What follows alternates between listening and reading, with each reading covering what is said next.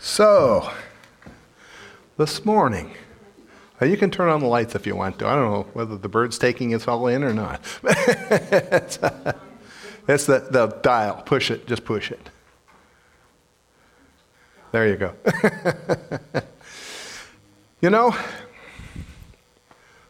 we get afraid of things, don't we? When things don't go the way we want. You know, we had this talk in Sunday school today and we're going to talk about today, are you afraid? Are you afraid of what's going on out there today? What's going on in this world? And I'm going to ask Steve to read us our verses for today. It's Mark 4:35 to 41, if you want to follow along. And I'd like to have us stand for the reading of the word.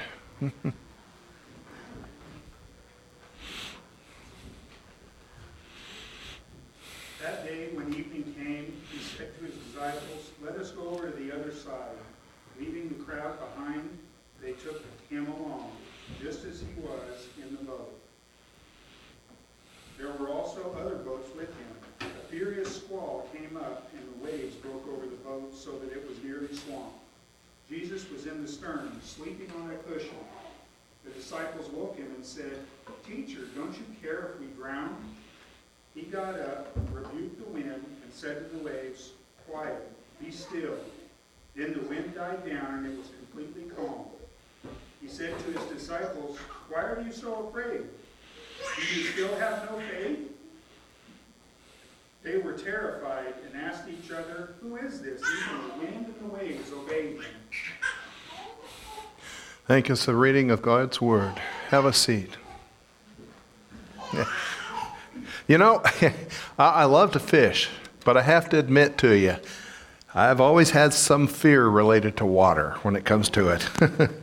You know, when I was around 10 years old, I went fishing in Boulder Lake up on Mount Hood with my Uncle John and my dad. And my Uncle John he was an avid fisherman. He fished all the time.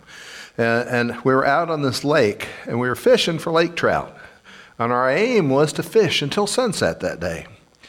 And after fishing for several hours, we decided to move to another location. And so my uncle went back to the boat and went to start the motor, pulled the cord, and started it up just fine, and then fell into the lake, clear to the bottom. So it was like, oh dear. My dad laughed, but I got scared. We're in the middle of this lake, no oars, and we had to take. They had some old chairs or something there, that were screwed to the floor of the boat. We had to use those to paddle our way to shore. It took what it seemed like for hours.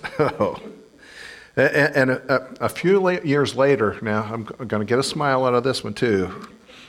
I was out on a boat doing some salmon fishing out of Winchester Bay with my sister, right there. and it was a cold, windy, rainy day. But then it got worse. And let's just say that Jackie turned various shades of green. Ended up expelling her breakfast. And so, of course, I was having fun until I saw that, and then I had to follow suit. Yeah, when I was in high school, I was out on the Sandy River with some friends, and I was boarding, doing some waterboarding and that type of thing behind the boat. And my buddy thought it would be fun, so he tried to make me fall off by turning the boat really sharp. And, he turned the boat really sharp and I fell off, but guess what? He also fell off the seat in the boat and onto the floor of the boat.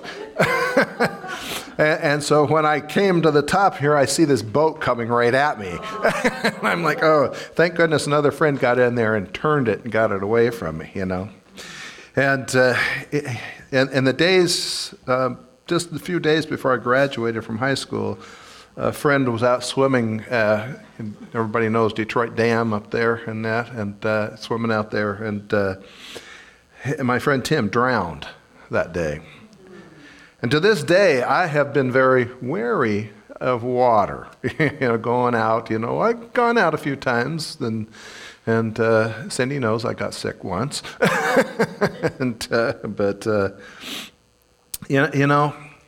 It's hard. I'd rather be a bum on the beach, I think, most of the time, rather than wander into the waters. Our text for today really takes place on some water, and we're going to find out really what the disciples, they had some pretty intense aquaphobia when it came to it also. So as we read in Mark 4:35 to 41, let's climb into this boat with them and see kind of where it's taken them. And Jesus takes us to the other side, right? Well, obviously, some plans for his disciples, they don't really completely know about everything that's going to happen on that boat trip. But in this passage, we'll discover 5 truths about God's plans for modern day disciples, us. You see, his plans may be puzzling to us. Verse 35 says, that day when evening came, he said to his disciples, let us go over to the other side. And I think Jesus may have wanted to go to the other side of the Sea of Galilee with his disciples to maybe teach and train these disciples a little bit. And that's kind of what we have to go through sometimes too, isn't it?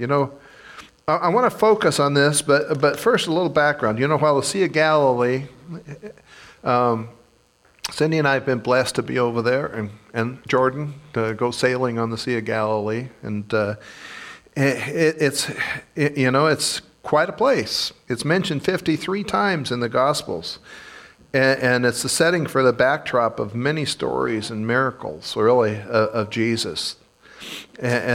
But yet when you hear this, they hardly focus on the other side when they say you're going to the other side, do they? They wonder why. And that's primarily because that side of the lake was where the Gentiles lived. And the Jewish people would avoid that area at all cost a lot of the time. The pagan people lived there, and it was commonly believed that maybe even the devil himself had a dwelling spot there. I don't know. And the other side was unsettling and uncertain, so they'd rather just kind of stay away from that other side. And as I thought about it, how it applies to what our family here is going through, as well as what God's calling us here at Living Water Fellowship to do right now. Friends, we're called to follow Jesus, and we're called to follow his plan wherever and whenever, even when it doesn't make sense. But just as Jesus called his first followers to go with him to the other side, so too, each of us, we have to go where he goes if we're going to follow him. We have to go where he goes.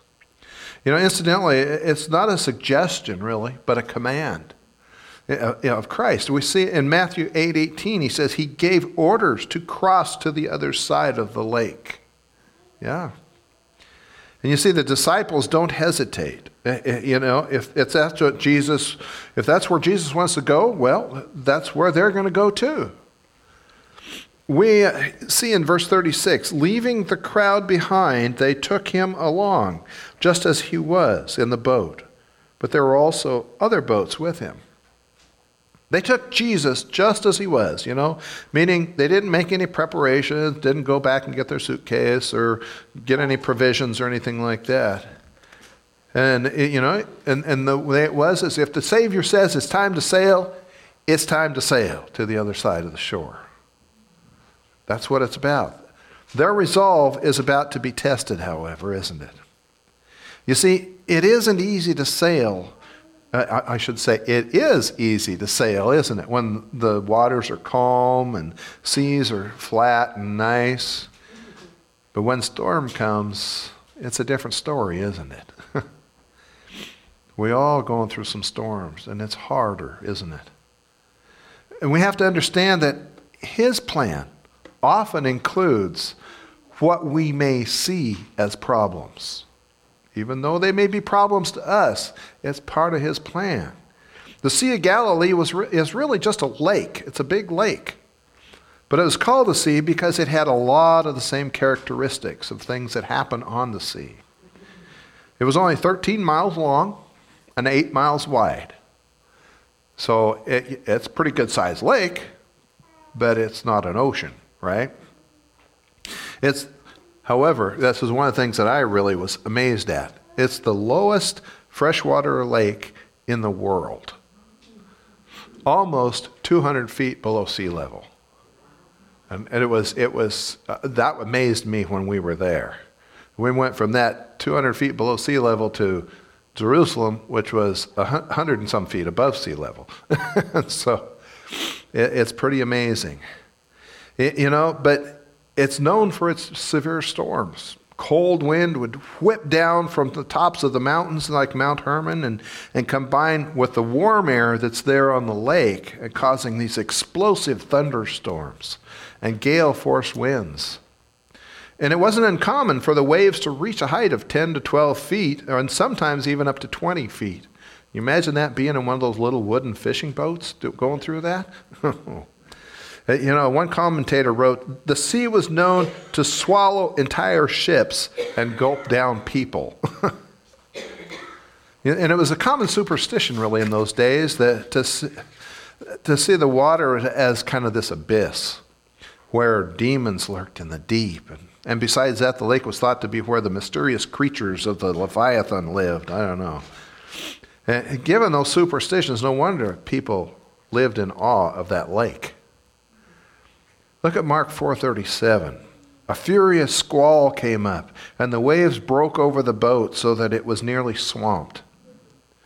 And the word furious here comes from the word megas, which refers to something being huge, right? Huge, like a hurricane. Water is filling up the boat with the waves spilling over the sides, and so much that it was nearly swamped. Luke 8:23 adds, and they were in great danger. You think? Yeah. I thought we were in great danger in that fishing boat with Jackie when we were going up and down and up and down.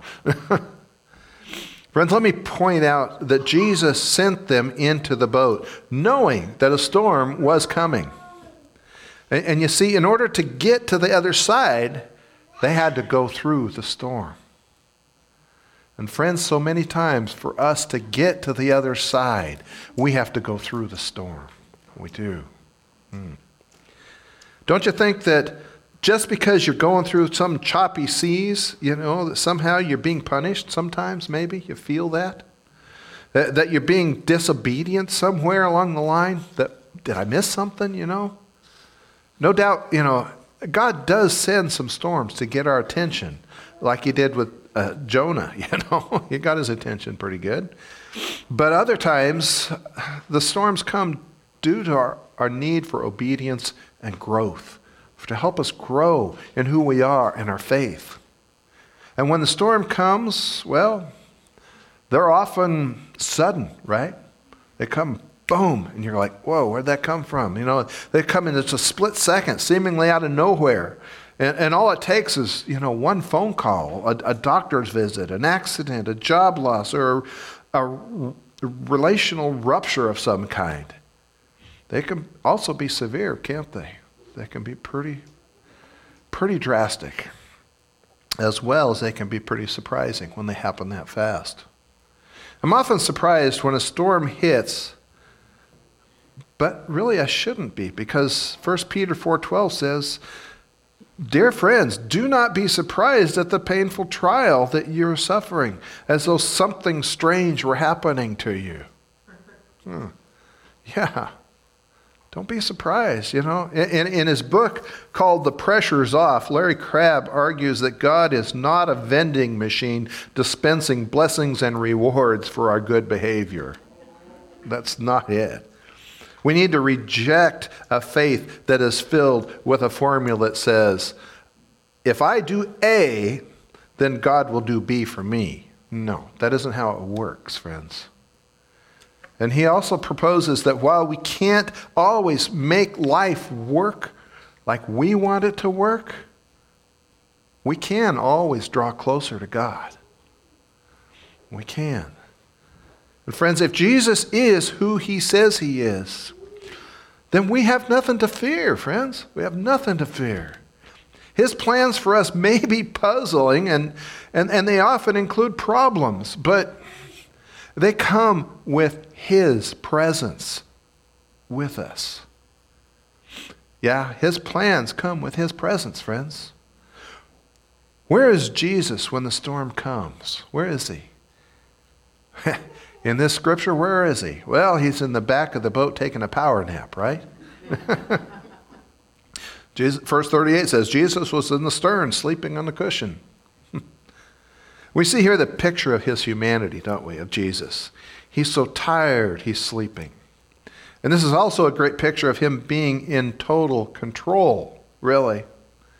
He's peaceful. Even though there's problems taking place all around him, he's sleeping while the rest of them are sweating.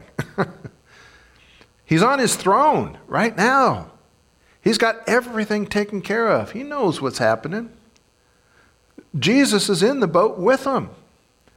He didn't keep them from the storm, but he's going through the storm with them. He's there. Now, this really had to be some storm, didn't it? It really did. We know at least 4 of the disciples were fishermen, right? and they're freaking out. What's going on? John MacArthur points out that it's a dark day when sailors call on a carpenter to get them out of a storm. The disciples are totally undone. So they wake him up and scream out a question, dripping with accusation, really. Teacher, don't you care if we drown? Don't you care? But before we get too hard on these guys, don't we often do the same thing? Don't we? We're just saying, God, don't you care? Why are you doing this? Don't we often do that same thing? When God doesn't do what we want or what we think may need to happen, it's way too common to attack God's character when bad things happen to us sometimes. While we're taking on water and sinking under the waves of worry, God often seems asleep. And we see this in Psalm 44:23, where it says, "Awake, O Lord, why do you sleep? Rouse yourself, do not reject us forever." Friends, don't confuse God's silence with a lack of compassion. Don't do that. Because he cares deeply for you, each one of you. Each one of you. 1 Peter 5:7 says, "Cast all your cares on him because he cares for you." He cares for you. Matthew Henry also said that the ship that Christ is in, though it may be tossed, cannot sink. You ever thought about that? If Christ is in that boat with you, it's not going to sink. Now here's something helpful for you. Maybe you can remember this. Whenever you're sinking or you feel like you're sinking under problems, remember this phrase.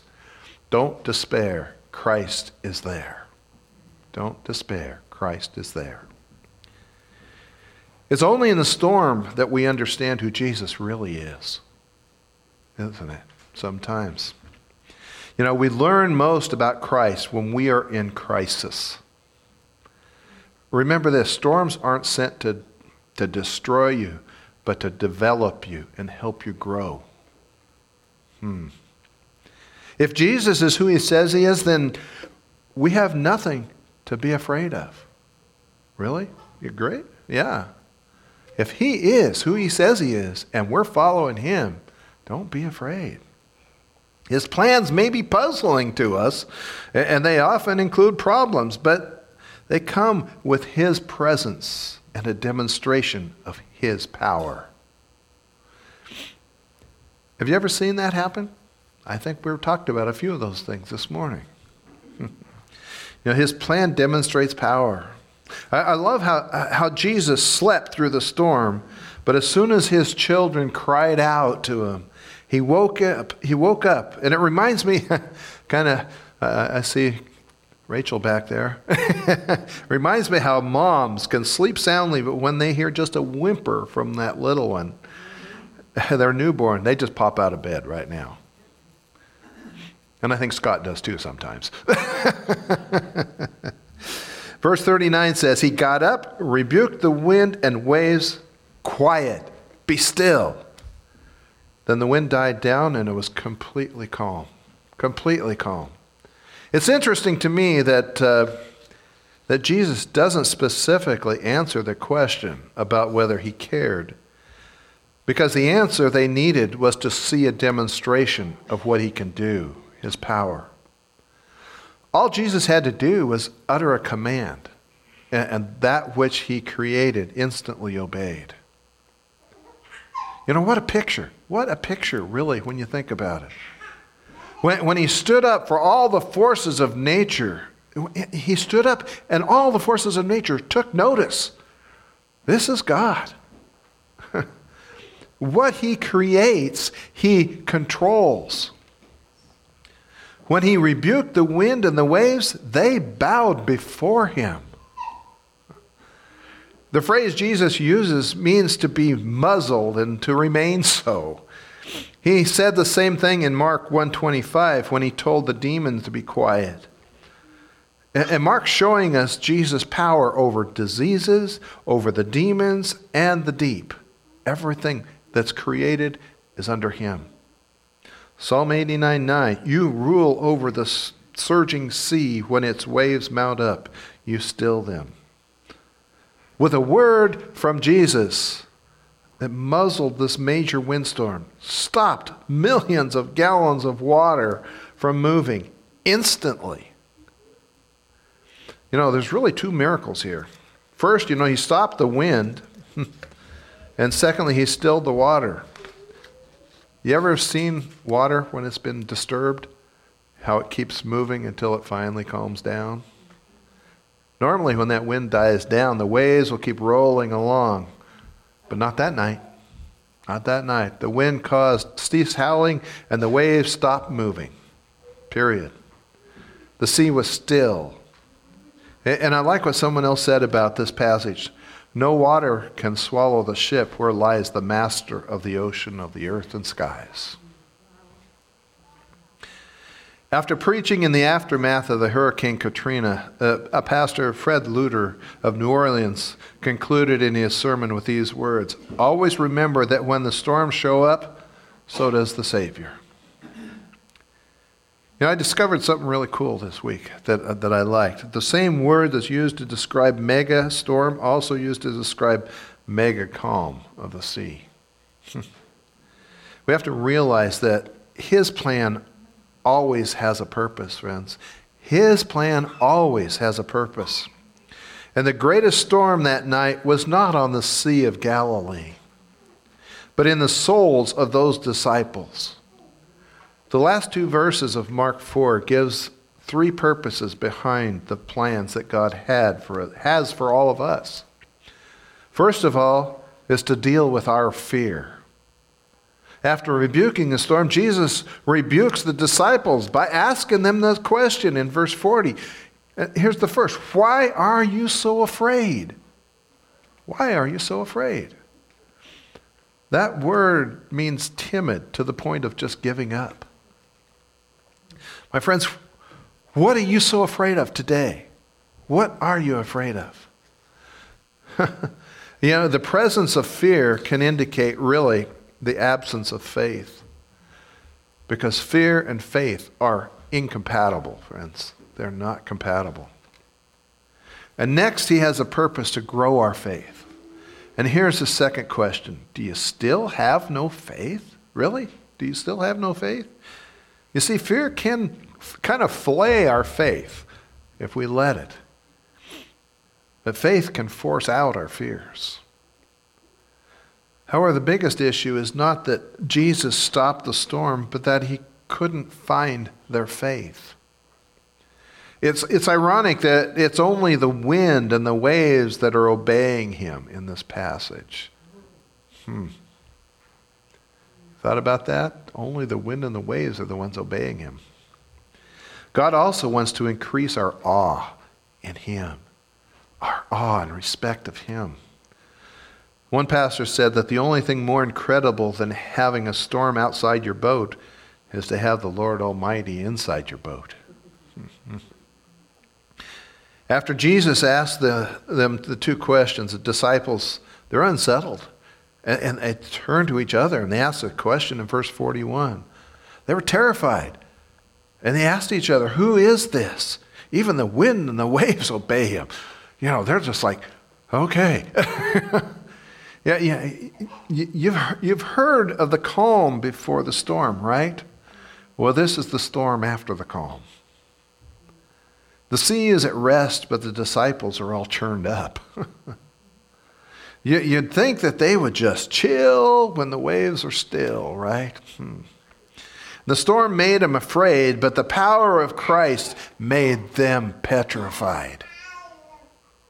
You get that? The storm made them afraid, but His power petrified them. The word literally means they feared a great fear, to be stricken with awe and amazement in the presence of one greater than self. With deity on full display now, they are twice as terrified after the storm. If Jesus did that to the forces of nature, what could He do to them? In short, they didn't have a category for Christ. They didn't. Well, one translation says, what manner of man is this? He was more frightening than what they had just been through, what they just experienced in that storm. They realized that they are in the presence of holiness. And it felt like Isaiah did in Isaiah 6:5, where he says, woe to me, I am ruined. R.C. Sproul says that it was His awesome otherness that made them uncomfortable. And that's exactly what Peter said on another occasion when Jesus filled the nets with so many fish. Remember that? Filled so many fish that the boat began to sink. And Peter said, or when Simon Peter saw this, he fell at Jesus' feet and said, go away from me, Lord, I am a sinful man. And the woman who was healed by touching Jesus' garment had a similar response in Mark 5:35. Then the woman, knowing what had happened to her, came and fell at His feet, and trembling with fear told Him the whole truth. See, here's the deal. Unholy sinners are not comfortable in the presence of holy, are they? I wonder if we've overemphasized Jesus sometimes as just being our friend at the expense of losing our fear and respect for Him. You see, a reverential awe of God will keep us from being afraid during this adversity time. If we fear God, we won't fear other things because He is over everything. And it's only in the storms that we truly understand who Jesus really is to us. Let's summarize here now what we can learn from this perfect storm. First, He may be puzzling, right? It may be strange. His plan may be puzzling. And His plan often includes problems, doesn't it? And His plan comes, though, with His presence. And His plan demonstrates His power and always has a purpose. As I reflected on this passage this week, I realized that we're all in the same boat, friends. We are. We're in the same boat. Pun intended here. J. Vernon McGee once said, what a wonderful lesson we learn here. He puts us into the storms of life in order that we might grow closer to Him and that we might know Him better. Who do you rely on? Who do you really go to when you're in those storms? As we wrap up kind of this morning, let's focus on some life lessons that come from this. Friends, Christ cares for you and me. He does. Deeply He cares. And He can help you in your crisis, any crisis. The disciples accused Him of not caring. I hope you don't do that. Let's not make that same mistake. The incident reveals both the humanity and the deity of the Lord Jesus Christ. He fell asleep in the stern of the boat, and that's his humanity. And he spoke the storm, and the sea were completely calm, and that's his deity. You see, he can understand what you're going through because he was fully man. And he can do something about it because he is fully God. Hebrews 4:15 and 16 says, "For we do not have a high priest who is unable to empathize with our weaknesses, but we have one who has been tempted in every way, just as we are, yet he did not sin. Let us then approach God's throne of grace with confidence so that we may receive mercy and find grace to help us in our time of need." We must also realize that Christ is complete. He is in complete control of everything in this world. We don't know what's coming, but Jesus does. Jesus does. He's great and he's good. You know, what do you need to trust him right now? What do you need to trust him? You know, I've read that anything under God's control is never out of control. Let's trust Jesus in the most threatening of circumstances. Every crisis we go through is really an opportunity to get to know him better. You see, his sleeping days are over, friends. His sleeping days are over. Psalm 121, 1-3-4 says, "He will not let your foot slip. He who watches over you will not slumber. Indeed, he who watches over Israel will neither slumber or sleep." We all have to go through storms, don't we? To get to the other side. My guess is that Living Water Fellowship here will hit some wind and waves as we go along. Yeah, we hit some waves in the basement the other day. But it's okay. It's okay. Our family will go through some waves as well, but it's okay. God's in control. Let's make sure that we're focused on growing our faith and living in awe of him. Well, we're not promised any easy trip, friends, but we are guaranteed arrival at our destination. Remember this, the only way to the other side is through the storms. Friends, if you're going through a storm, you better have Jesus in your boat. You better have Jesus in your boat. Go back and look at verse 36. There were also other boats with him, but only one of them had Jesus in it. Is he in your boat? Is he? Only one of them had Jesus in it. Is the Lord in your life all the time? We can go to Jesus in all the storms of life, knowing that the boat can never sink when the Savior is in it. The boat can never sink when the Savior's in it. And since Jesus can still the winds and the waves, he can clobber any addictions, put your marriage back together. He can lead Living Water Fellowship into the future. Jesus said, let's go over. He didn't say, let's go under. Let's go over. I love the words from Amy Carmichael. It says, "Thou art the Lord who slept upon the pillow. Thou art the Lord who soothed the furious sea.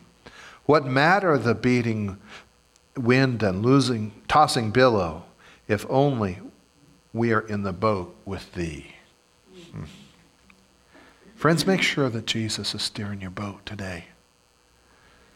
Are you allowing Jesus to be commander of your boat? It's interesting to read verse 38 that Jesus was sleeping on a cushion. The cushion was reserved for the captain of the ship. Fitting. Jesus is in the spot of the steersmanship.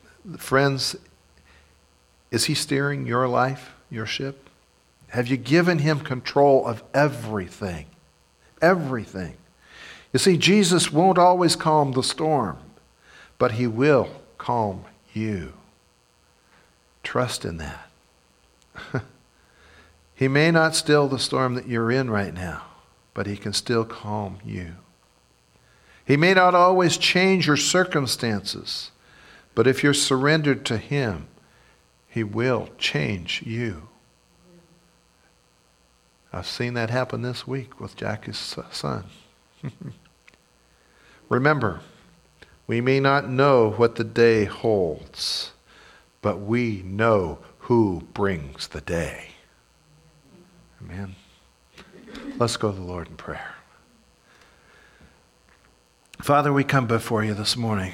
May our hearts be turned to you. May we let you be the guide through our life. No matter the storms, no matter the things that we go through, Lord, we know you are in control and you see what we're going through, Lord.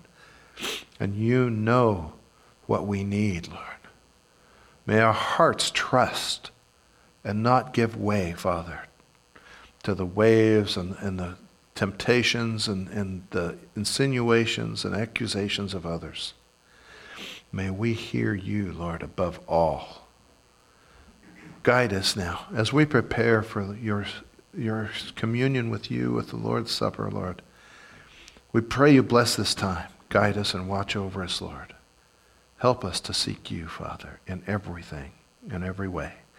In Jesus' precious name, amen.